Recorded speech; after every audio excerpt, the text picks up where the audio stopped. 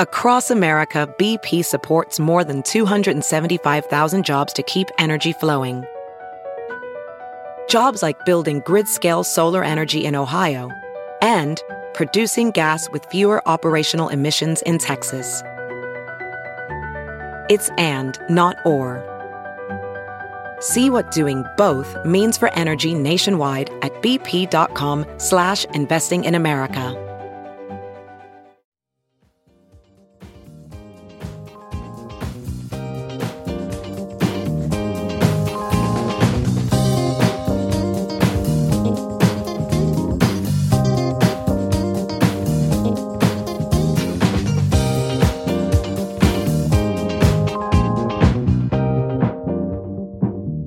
And now, the list of things that you can buy at the Chicago Reader store at chicagoreader.com. Things to wear like Chicago Reader hats, t-shirts, bandanas, and face masks. Things for your daily life like the Chicago Reader camping mug, Chicago Reader tote bags, and a Chicago Reader reporter's notebook. Things for you to read like our Reader recipes, the Chicago Reader 420 Companion, our Chicago Reader Best of book series from journalists Maya Dukmasova, Mike Sula, Ben Jarofsky, and Lior Galil, the Chicago Reader coloring book, and the Chicago Reader Stay Home puzzle. Find the Chicago Reader store at chicagoreader.com and show your support for the nation's first free weekly newspaper since 1971.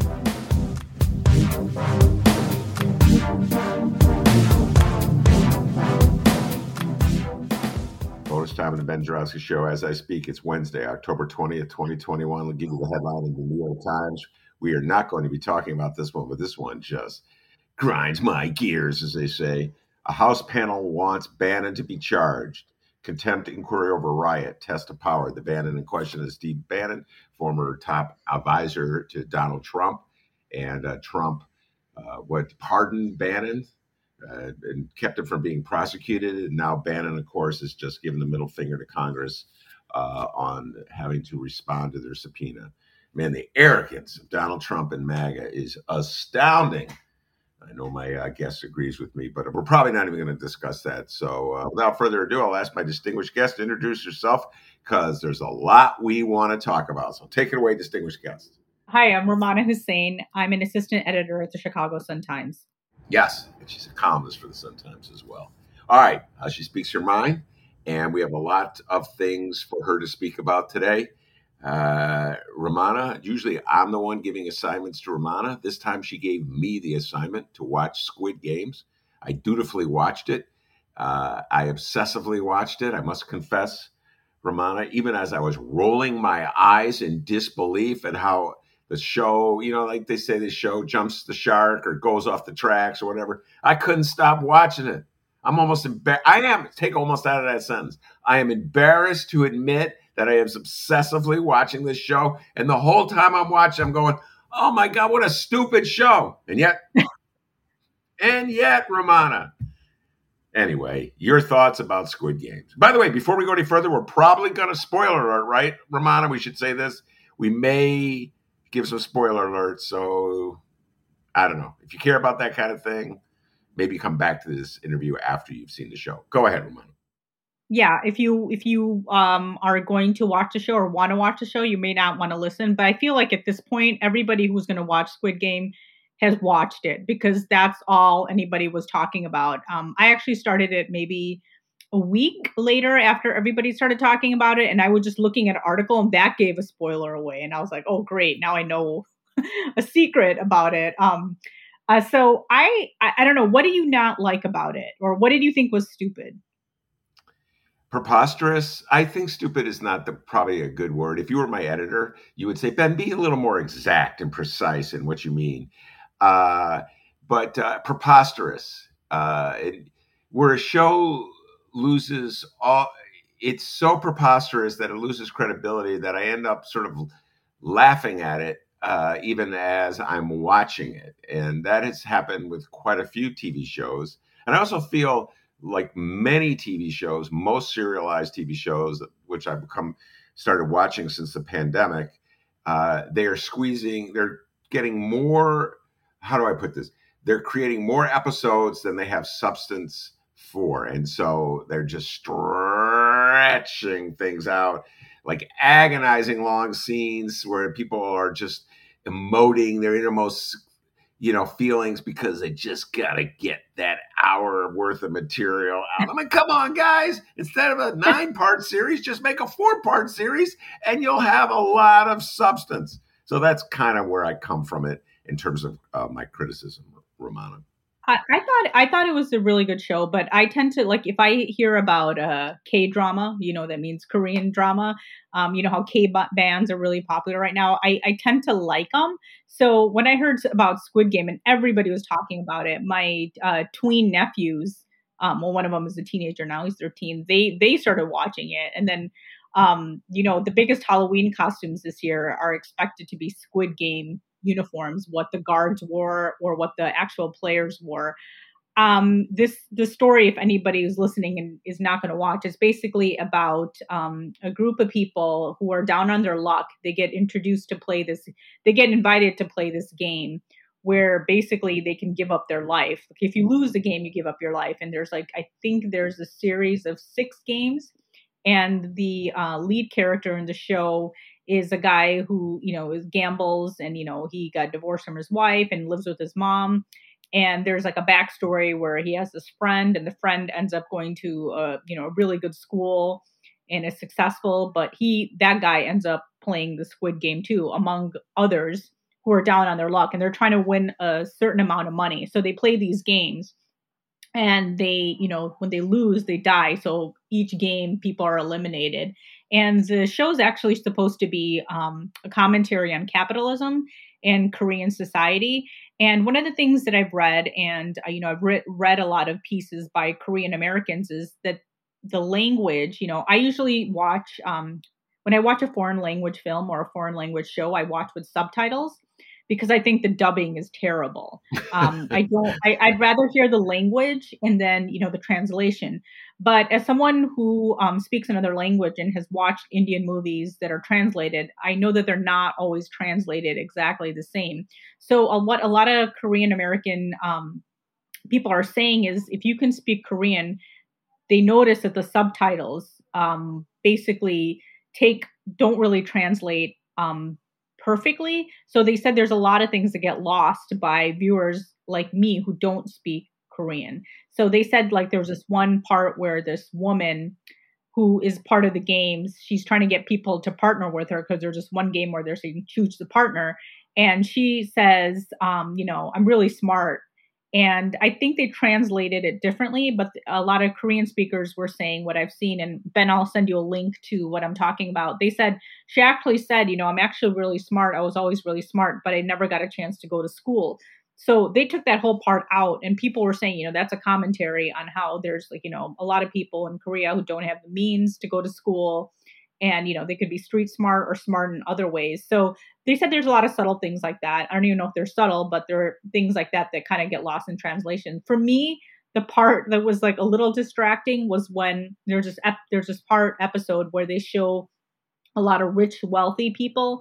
And most of them, I think, are English speaking men, white men, watching the games. So it turns out there's a lot of rich people who love watching these games from behind the scenes. I thought their accent or their acting was really bad. And I don't know if it was like, a lot of times in India, I don't know how it is in Korea, but in India, there's very few, native English speakers. So there's like, sometimes I feel like when I watch an Indian movie and then all of a sudden there's like a white person in it, I mean, the acting is like really bad. So it's like, I feel like they just see some white guy in the coffee shop and they're like, hey, you want to play a bad guy? So, yeah. I mean, that's how it is in India. Like sometimes you'll see and then sometimes they'll have a bunch of white women dancing around and you're like, who are they? What do they do? Just grab these women once they got off the airport because they're not really that good. So it's like, I kind of felt like I wondered the same thing. Like, did they just pick random people?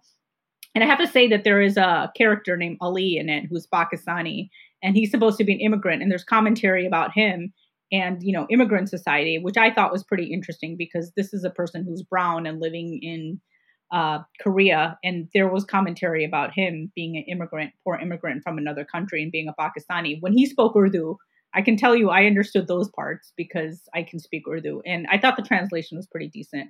I thought the show was pretty good, and I'll still stick to Alice in Borderland, which is kind of similar dystopian themes.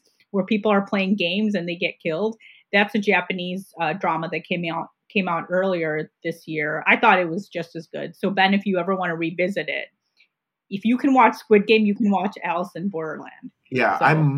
I may have given it. I watched again, and Rummana's urging, watched one episode. I said, "That's it. I'm not watching this anymore."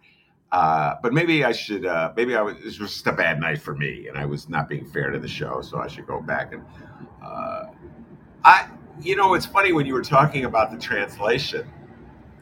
A couple thoughts popped into my mind. I may have told you this. I think I've said this on the air. I told the story. My wife and I, some point in the pandemic, started watching The Host, which is a Korean movie by the same director who did Parasite. It's a great flick. I don't know if you've ever seen The Host, but No, I it's haven't. about this monster that comes out of a river in Seoul, Korea. And I just love that movie. You know this. You and I share. We got scary. We like scary movies, and so this is a monster scary movie. But the problem was, it was dubbed, and it was dubbed. Oh, yeah. It is a joke. It is so preposterous, in my humble opinion, to watch a foreign language movie where the actors are dubbed, and so they're speaking English, so their mouths are moving one way, they're saying something else, and you're right, the acting is terrible, the voicing is terrible. I mean, just it's like that Woody Allen made a parody of one many years ago, What's Up, Tiger Lily, and so it's like a parody, and yet that's how great The Host is. But you get a kick out of this. So my wife and I are watching it, and we're watching on a disc that came through the mail from Netflix because we're ancient. We still get movies that way. And besides, The Host was not available streaming at that time. And all of a sudden, there was a flaw in the disc. And so it was at the crucial moment, the movie froze. We couldn't watch it, Rummana. So we were like desperate. And my wife went to her cell phone and found a version of The Host on the internet for free that was dubbed in Urdu. Oh, that's great. I'm watching, but with English subtitles. No, I don't even think they had we were just like, we want to see what happened. So this is how desperate we were to watch the last 5 minutes.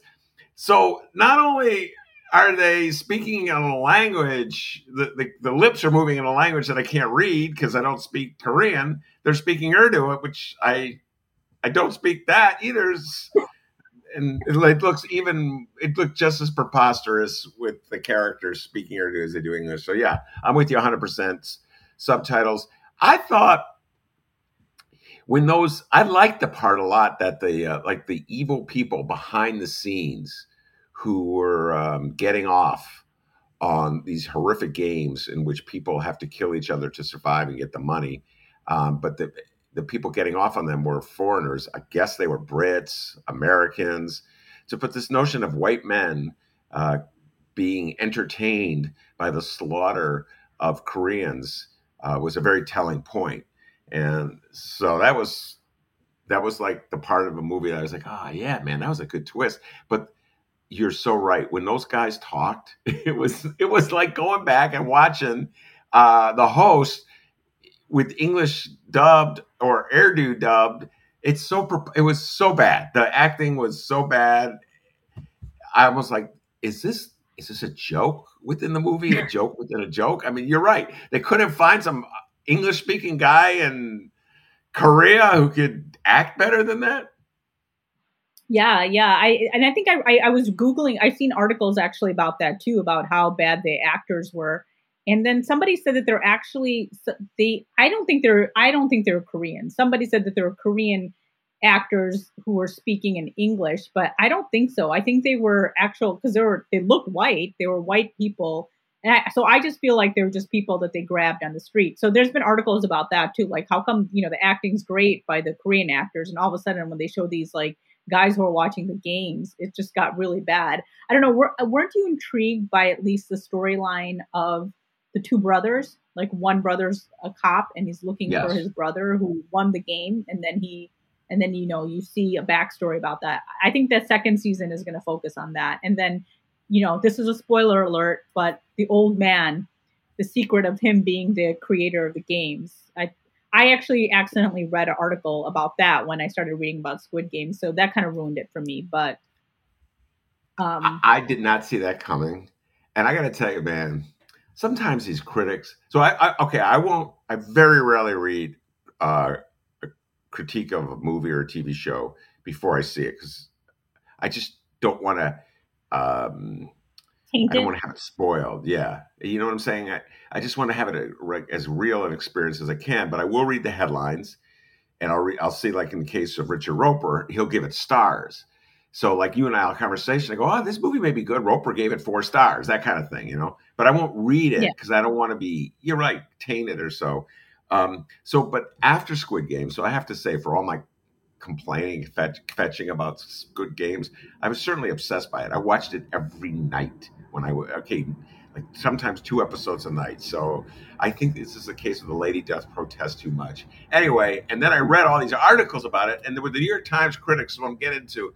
He was so smug, Rummana. He was like, well, I saw this coming. This was so obvious.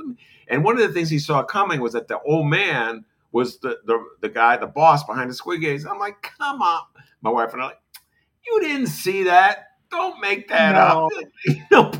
I only saw it coming because I read it somewhere before I saw that part, but I would never have seen it coming because, you see this feeble old man who wets himself before the games, and he is actually really sick, this old man. It turns out he's a rich man, and he just joins the game because he said, I got so bored watching, I wanted to be part of it. And so I think that's telling too. I guess that was talking about the haves and the have-nots, and how the really rich, they're so bored, they'll like do anything to get their, to get off, so to speak. So I don't know. I thought it was a good show. I just found it intriguing that of all the shows that we get from overseas, and especially East Asia, like that was the one that caught on, because I've seen a lot of other ones that are just equally as good. But I like Squid Games. It's interesting how it just took off, and people were just binging it. I guess it's kind of like a Tiger King. Like, every once in a while there's a show that pops up and all of a sudden everybody's watching it. And that's what Squid Game was. Well, I got to say this now.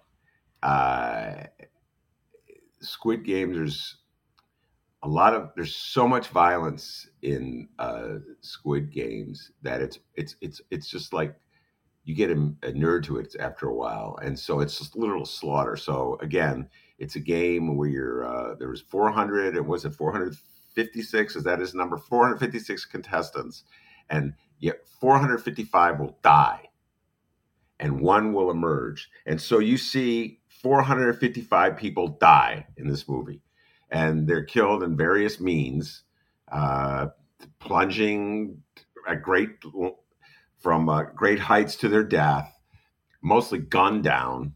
A lot of just random machine gun gunning down hordes of people, shot in the head with a pistol. A lot of death in this movie, stabbed with a knife.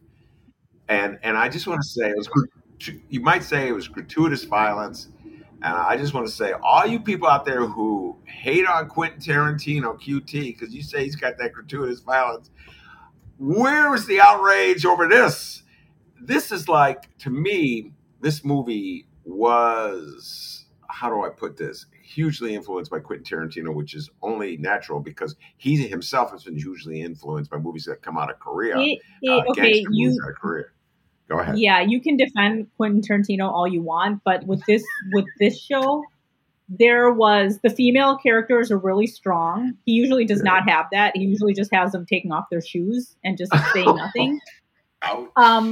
These women, they fleshed out the female characters, and they actually kind of made a lot of the female characters strong. They actually said, I was reading an article about how there was a reason why, it was men who created these games. It pointed out like how men in society kind of screw things over. And, they had that one episode where the 2 young women are talking to each other, and they join a game together. That was kind of to show the female bond that a lot of women have, like female friendship. So I would argue that Quentin Tarantino does not have the same insight into a lot of female characters. Maybe with Kill Bill, it's a little different, but in general, when he has female characters, they're usually just taking off their shoes.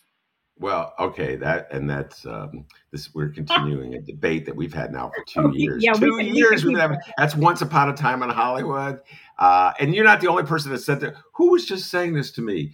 Obviously, it was a woman, and we were having a Quentin Tarantino conversation, and she talked about how the Sharon Tate character in Once Upon a Time in Hollywood didn't that.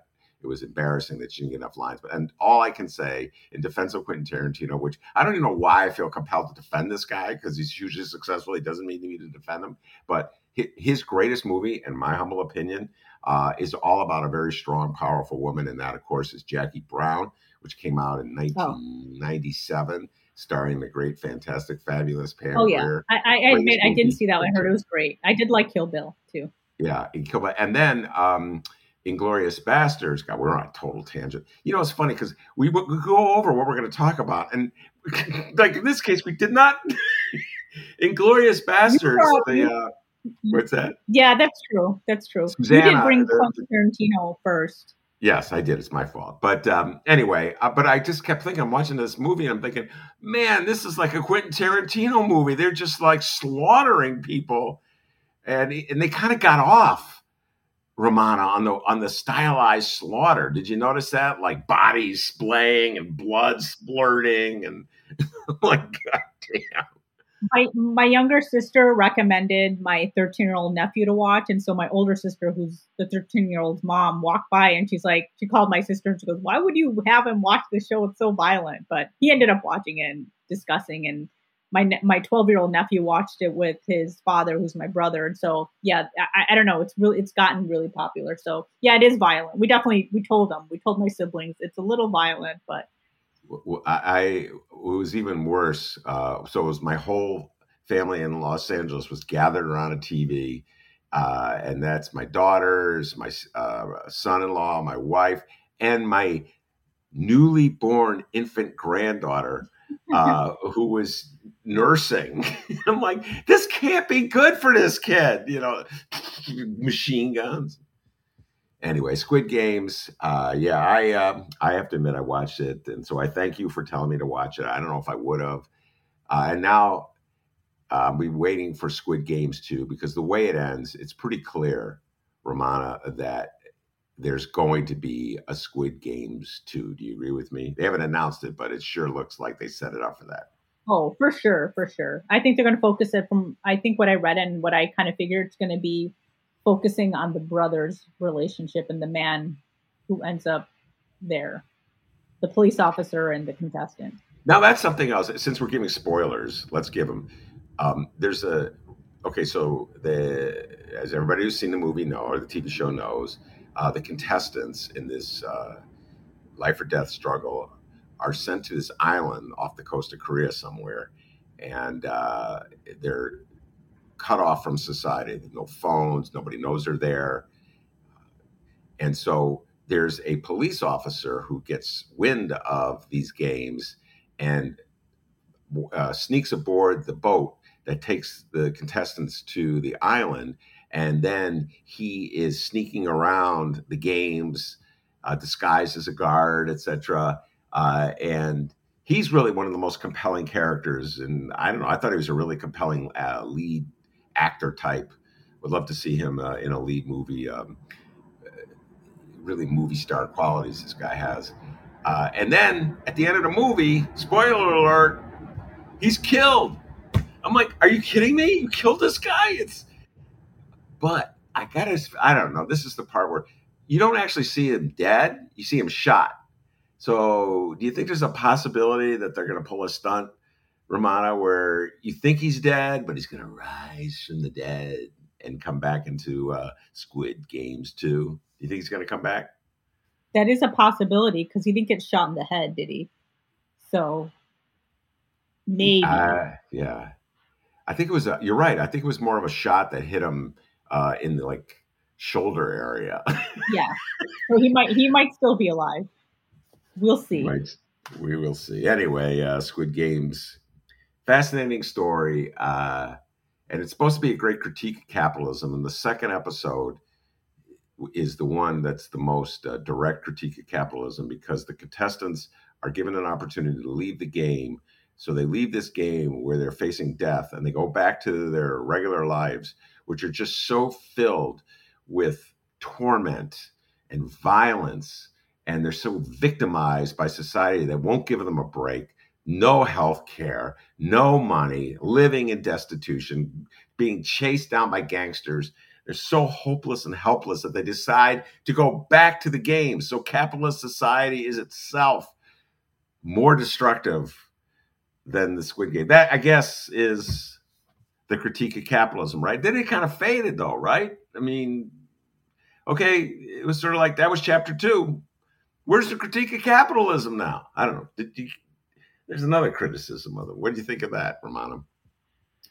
No, I like I said, I think we lost a lot in translation. Like there's little like parts of the dialogue that I don't think that's what a lot of people who speak Korean were saying is that it just takes a lot out. Like the little things that they're talking about, like the one character was from North Korea. And they said, like, if you can speak Korean, you can tell that her dialect was totally different. The way they made her talk, her dialect was completely different. And you and I don't speak Korean. So I don't know. A lot of people said that you did lose a lot from, even though it was like, words, like a few words here and there. They said that there was a lot more critique of capitalism with the translation. So I think we missed on some of it. So yeah, I don't know. Overall, the theme, I guess we could see it's a critique on capitalism, but yeah, we probably missed little bits and pieces. And we obviously could. It's for me, it was like a show about human nature and what people will do to survive. That one character, that one episode, I think 6, where you see a lot of beloved characters like get off. And, everybody's just like, whoa, like what people will do. So I thought it was I also thought it was a critique on just human nature as well. All right. Let's move from Squid Games to Sky Games. The Chicago Sky were victorious. They beat the Phoenix Mercury on Sunday to win the WNBA championship, the first championship in the city of Chicago since the Cubs of 2016. We don't get a lot of sports championships around here, Rummana. I'm an obsessive sports fan, so it was a really big deal. I have to admit, I have not been a long-time Sky fan. I follow them from afar, but this year I got into them. A lot of compelling characters on the team, and I watched the whole series against the Mercury. Enjoyed it. There was a lot of ups and downs. I was really excited. I was watching with my daughters who played basketball, and I coached them, and it was just a great moment. And so disappointed.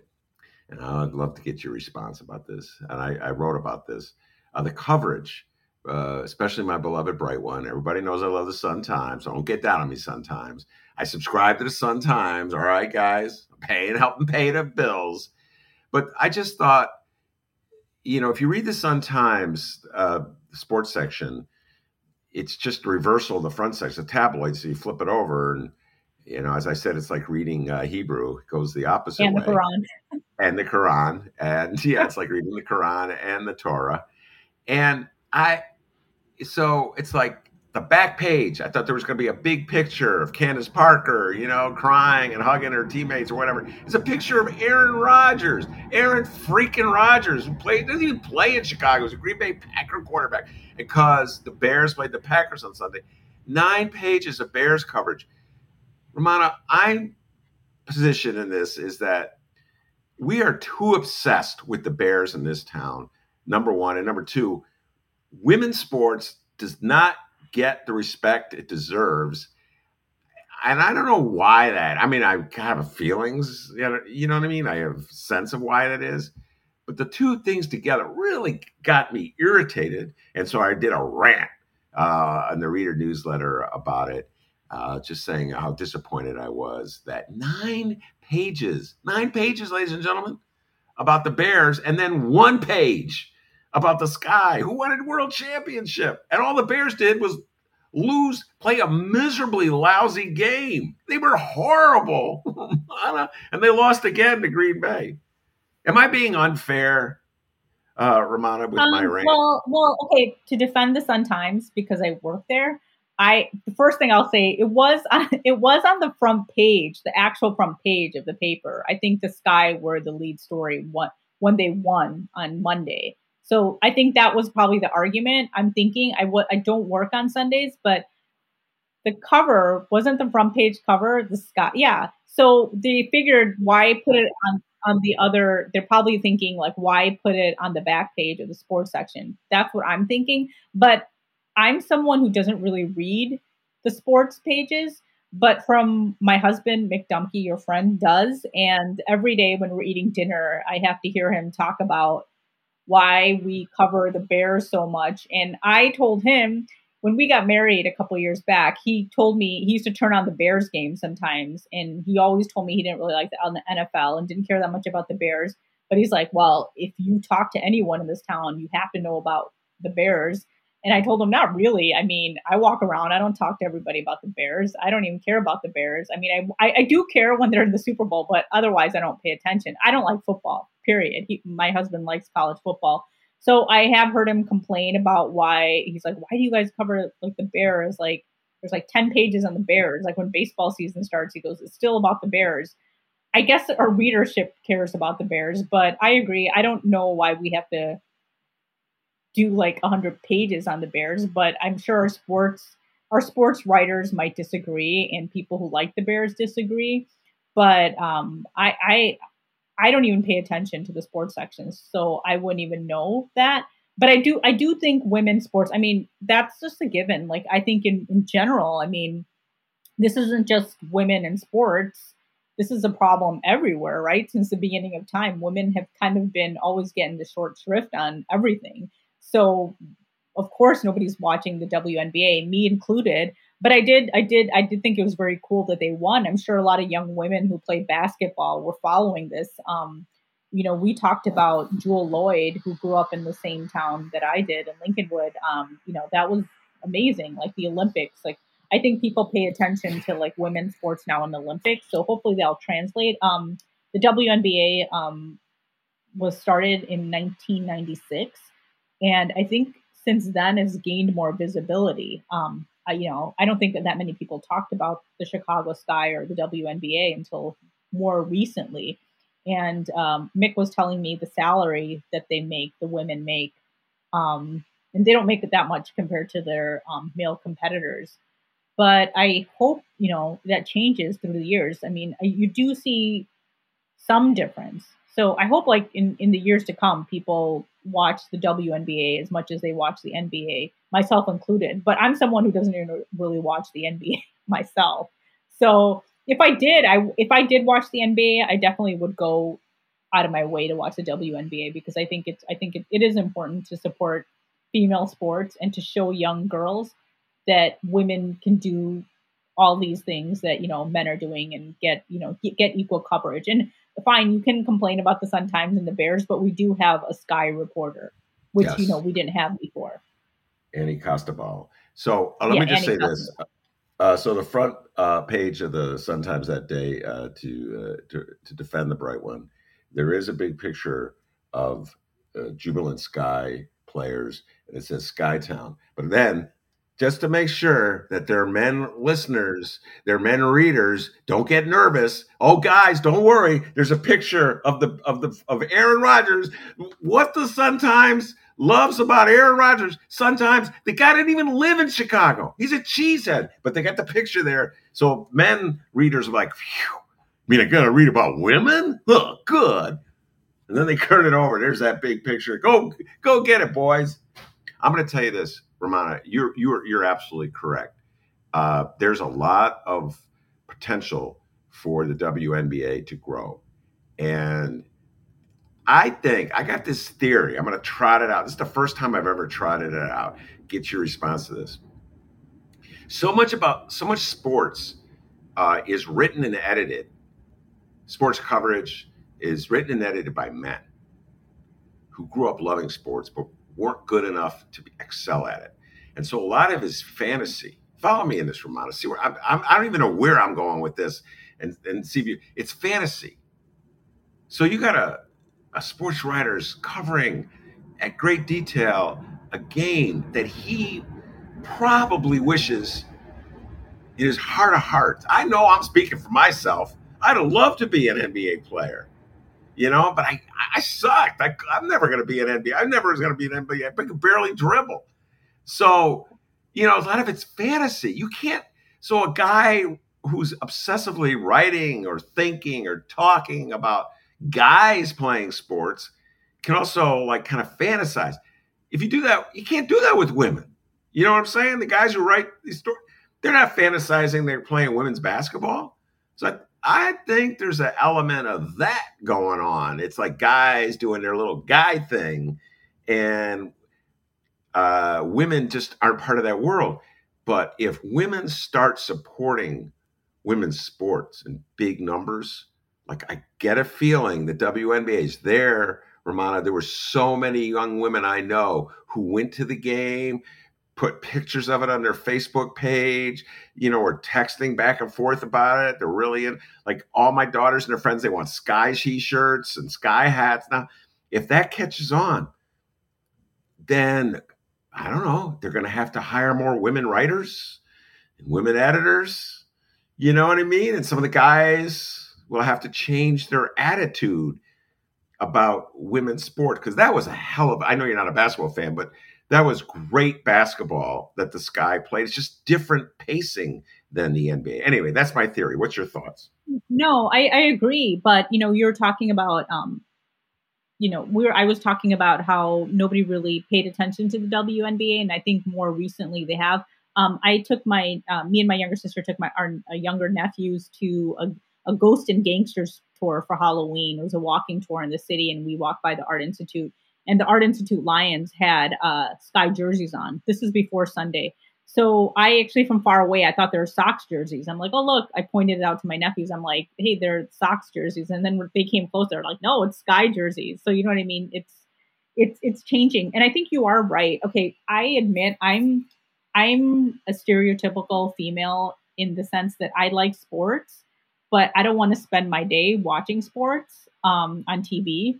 And I don't watch it like you or my husband or my brother does. And I don't care that much about the way you guys care about sports. And I don't read the sports section. But I have to tell you, as a woman who's kind of flipped through the Sun-Times sports section at least a couple of years ago, the way the pages are laid out, they're not really geared towards women, or like straight women, I want to say. It's like when I used to like flip through the pages, there would be like ads for like erectile dysfunction, strip clubs. And those, it's like clearly they're marketing it towards a certain demographic.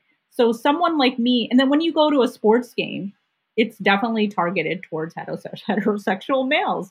I mean, you go to a game and there's cheerleaders. I mean, it's just like it's geared toward like a straight male point of view. And that's how it's always been. And, my husband always goes, well, I know women who like football. Because I told him, I don't know any woman who wants to go to a football game on a weekend.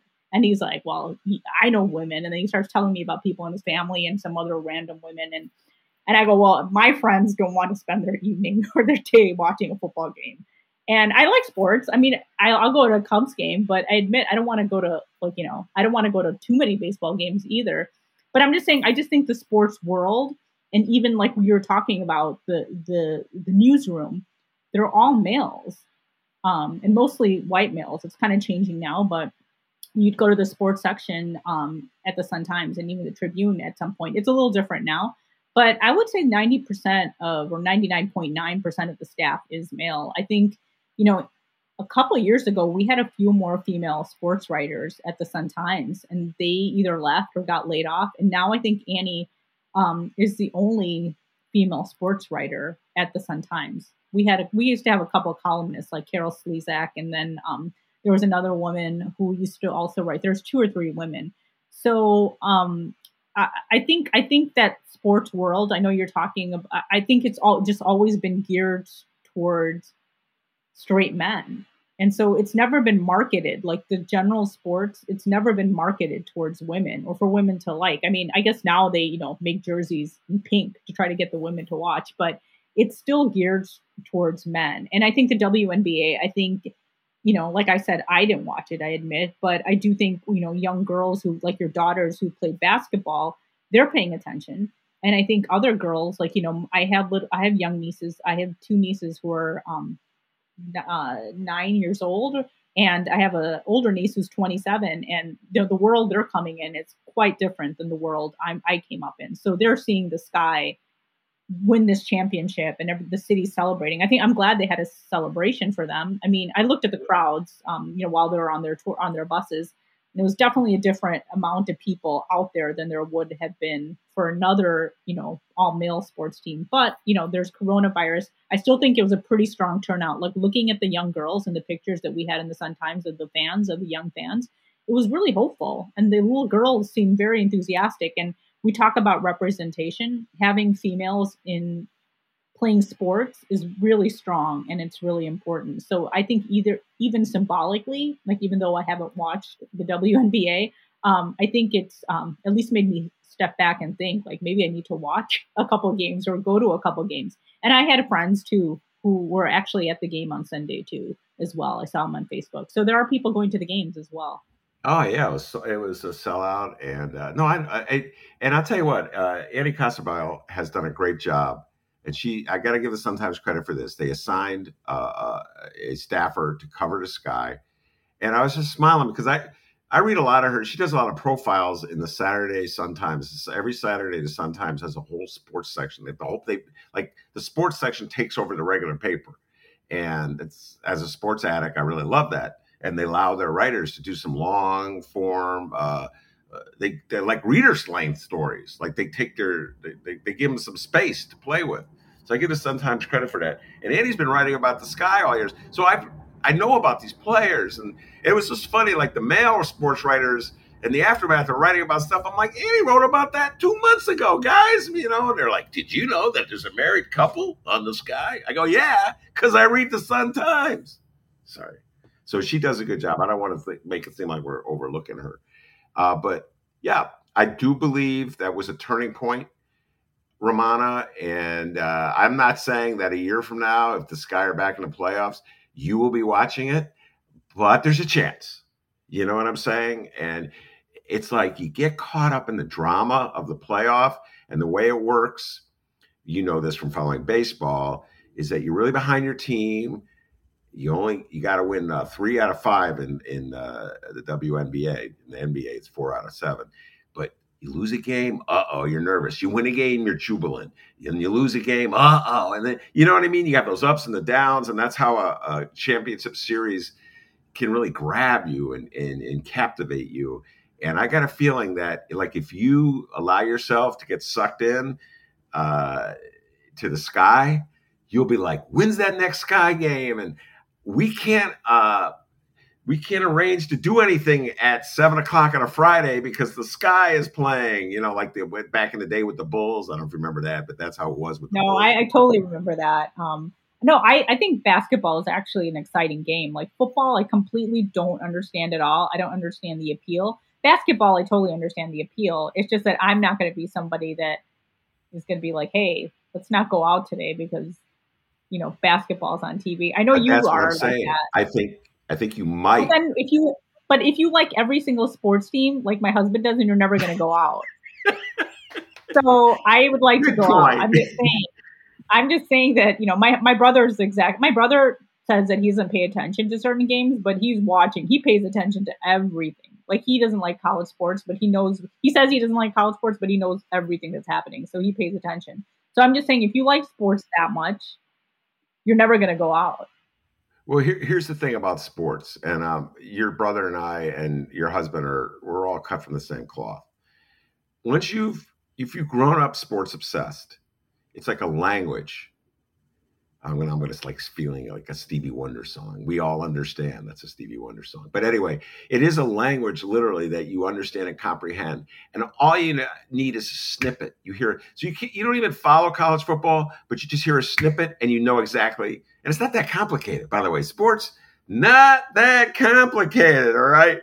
And so that's why your brother's absolutely correct. You could follow sports without even watching the game. You know what I'm saying? And so, for instance, just out of nothing, I know that the Chicago Blackhawks lost last night. I'm not a hockey fan. I haven't watched a hockey game in years. I don't even read the coverage of hockey unless it's the sex scandal that the Blackhawks are involved in, which is a remarkable stories in many ways, really revealing story. But I know, you know what I mean? I know they lost. They lost. I think it was 4-1. I even know the score, Rummana. That's pretty pathetic. And it's just because, like your brother, you know, it's like a sixth sense out there. So that's my prediction. But at this time next year, ladies and gentlemen, Rummana Hussain will be watching the sky and she'll be wearing a sky t-shirt. Or you might buy one for your niece or something like that. Oh, yeah, for sure. All right, let's move on to a story that you alerted me to. And this one here has got me shaking my head.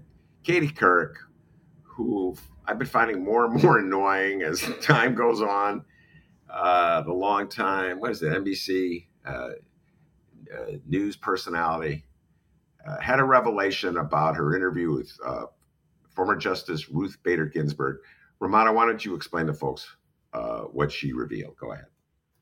So I believe Katie Couric has a new book that's coming out. And so in the book, she reveals that she wanted to protect Ruth Bader Ginsburg about comments she made about Colin Kaepernick's protest and his kneeling. Apparently, Ruth Bader Ginsburg, who, as we all know, has passed away, so she can't really defend herself. But Katie Couric said that she said that, you know, Colin Kaepernick's protest of kneeling when the national anthem was played was dumb and disrespectful. And she said that she wouldn't jail him for that, but she just said that, you know, she didn't agree with it. And, you know, she made some sort of comment about how the flag represents like the freedom that we all enjoy right now. So Katie Couric said that she didn't want that to be like let out because, you know, obviously Ruth Bader Ginsburg has been revered by so many people. And so that her saying that it was, I think it kind of made people step back. You know, somebody could say that, well, maybe it wasn't relevant to the interview that she was doing, but I personally think that this was a topic that everybody was talking about. I think it's important for her as a journalist to get it out there. I think if she respects her that much or like puts her on that pedestal, then maybe she shouldn't have interviewed her or had someone else handle the interview and what excerpts they wanted out there. A couple of years ago, I interviewed Ted Nugent, as you know, and you probably know his politics, but I remember to describe Japanese people, he was talking to me about something and he used the word, he actually used the term Jap to describe Japanese people. And I remember I was taken aback.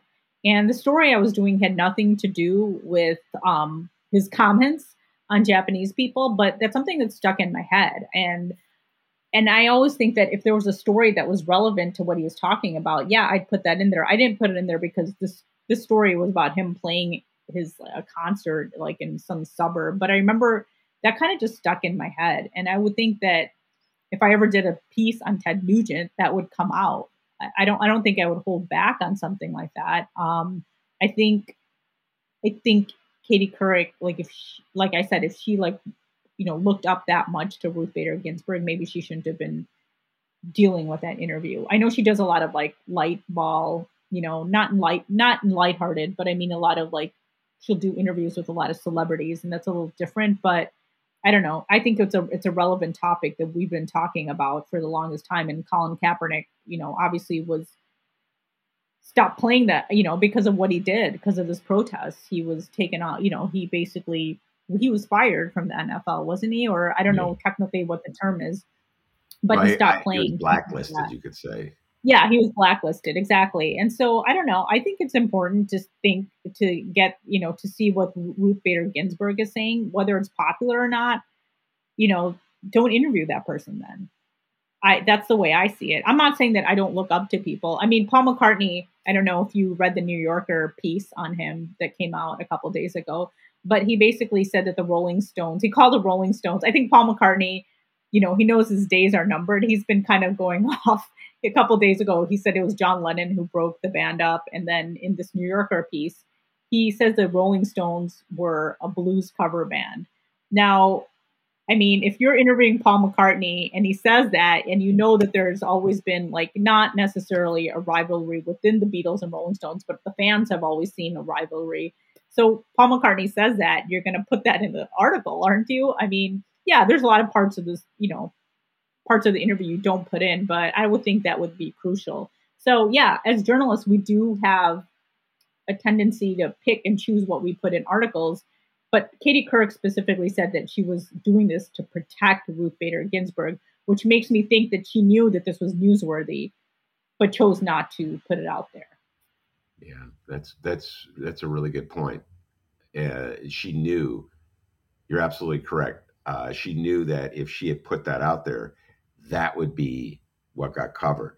It would be about Ruth Ginsburg's, and this is my bias, like antiquated views of race, protest, black athletes, the military. I don't even know what the military has to do with it anyway, by the way. We go on and on because this is a topic I feel very passionate about.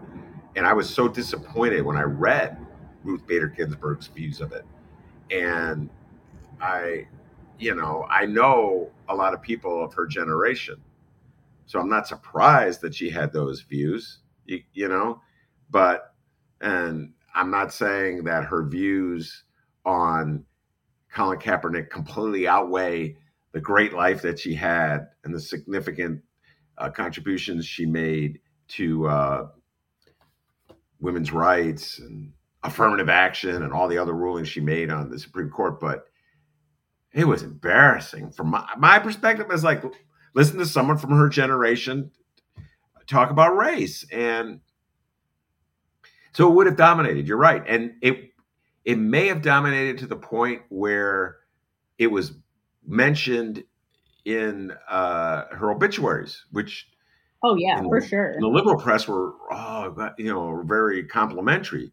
You get what I'm saying? Part of her legacy, like Colin Powell's legacy, was really damaged by the speech he gave at the United Nations, trying to get the country to support the war, the invasion of Iraq. So you're right. And that's why she did it. But I'm with you. As a journalist, I think you should tell the truth. You got to put that in there. That was embarrassing all along. Thanks for turning me on to that story. I don't know how I missed it. When you first sent it to me, I didn't know what you were talking about. And I just wrote back to you, she's annoying as hell. And then I Googled her and I'm like, oh my God. All right, let's close with this. We don't have a whole lot of time, but we talked about it at length in our pre-show conversation. It's funny that at the end, it's just that so much other stuff going on. Dave Chappelle, you finally got around to watching the closer, and it's big topic of conversation. So Rummana and I tackle them all. So your thoughts on the latest Dave Chappelle Netflix comedy special? Yeah, I in general like Dave Chappelle. Do I agree with everything he says? No. I know he defended Louis C.K. I think in one of his comedy specials. This one, I'm not part of the LGBTQ community, but I can tell why. I know why they were upset because he kind of talks about how he doesn't really hate this community. He's not really anti-transgender. And he brings up some good points in the beginning. I thought, when he talked about the baby, I think I'm probably saying it wrong, and how he was basically banned from playing Lollapalooza because he had made some remarks about homosexuals, which is wrong. But then he said that the baby also killed a black man at Walmart, and nobody seemed to have any sort of issues with that. But he said something that offended certain people, and they're like, "Well, isn't that just as bad?" So I thought that was going in the right direction. But then he started talking about a lot of the transgender community, the LGBTQ community, were upset by what J.K. Rowling had said about the transgender community. And Dave Chappelle basically aligned himself with J.K. Rowling. And then he mentioned one of his friends who was a transgender comic. And a lot of people felt like, at the end he says, please leave my people alone. And then it turns out, some people are like, some people might take that as like the Black community, but it really, he's talking about comedians, rich, comedians who are out there, big name comedians. So I've read some commentary from some, people of color, African Americans, and, people who are part of the LGBT community. And they said that they felt like they were erased. So there's a lot of people from the Black community who are part of the LGBTQ community where they're like, he made some good points about how when white people in that community, when it comes down to turn around and, they'll become white when they want to and use their white privilege. But there's also people of color and Black people in those communities too. So they kind of felt ignored. I just find it interesting that it's big, there's so many things, controversial shows that have been placed on Netflix, but that's the one that has really, really gotten a lot of people, including Netflix employees, upset. In fact, they're doing some sort of walkout today at the company. I don't know if it's happened yet as we speak, but it's supposed to happen today. So I think, one of the things that I always think as a woman, as a Muslim woman, as a South Asian woman, is that I might not necessarily get,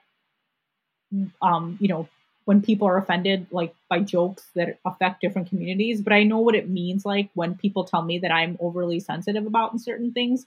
I remember I talked to you about John McCain when a lot of people, especially white people, were going to John McCain's defense and saying how wonderful he was to defend Barack Obama by saying that he wasn't an Arab man. And a lot of white people are like, oh yeah, that was so wonderful. Like he was showing what real Americans are. But I said a lot of Arabs and Muslims found it offensive because he was saying that he wasn't an Arab man, but a good man. So what is that trying to say, that you can't be an Arab? And for most people in this country, Arab equates Muslim, which is not true because most people who are Middle Eastern in this country are Christian. But that's what the American public thinks. So a lot of people who belong to my community were offended by that remark. And a lot of people who are white are like, oh, you're getting too sensitive. And, that's part of his generation. And that's how he talks. That's how he talks. And he was actually defending Obama, and you're getting a little too. So when I'm trying to listen to the transgender community and why they were offended. I mean, I know you and I were talking about how we do think Dave Chappelle is funny, but there are parts where I could see why it's offensive to certain people. And, a lot of people felt that it was wrong for him to bring up his transgender friend who ended up taking her life. They said it's kind of like when a white person talks about racism and they go, well, I know because I have a Black friend. So I think there's just a lot of layers to it. And like I said, I am not part of the transgender community, so I'm trying to understand. I mean, I did think it was funny when he talked about the they and them and the pronouns, and he goes, they're after you. And he goes, do you mean that one they or many they? So I think some people who are transgender did laugh at that one. Because like, me as a Generation Xer who hasn't, had to use the pronouns they and them for one person, like that's hard for me. And I try to do that, and I try to be respectful to people who want those pronouns used.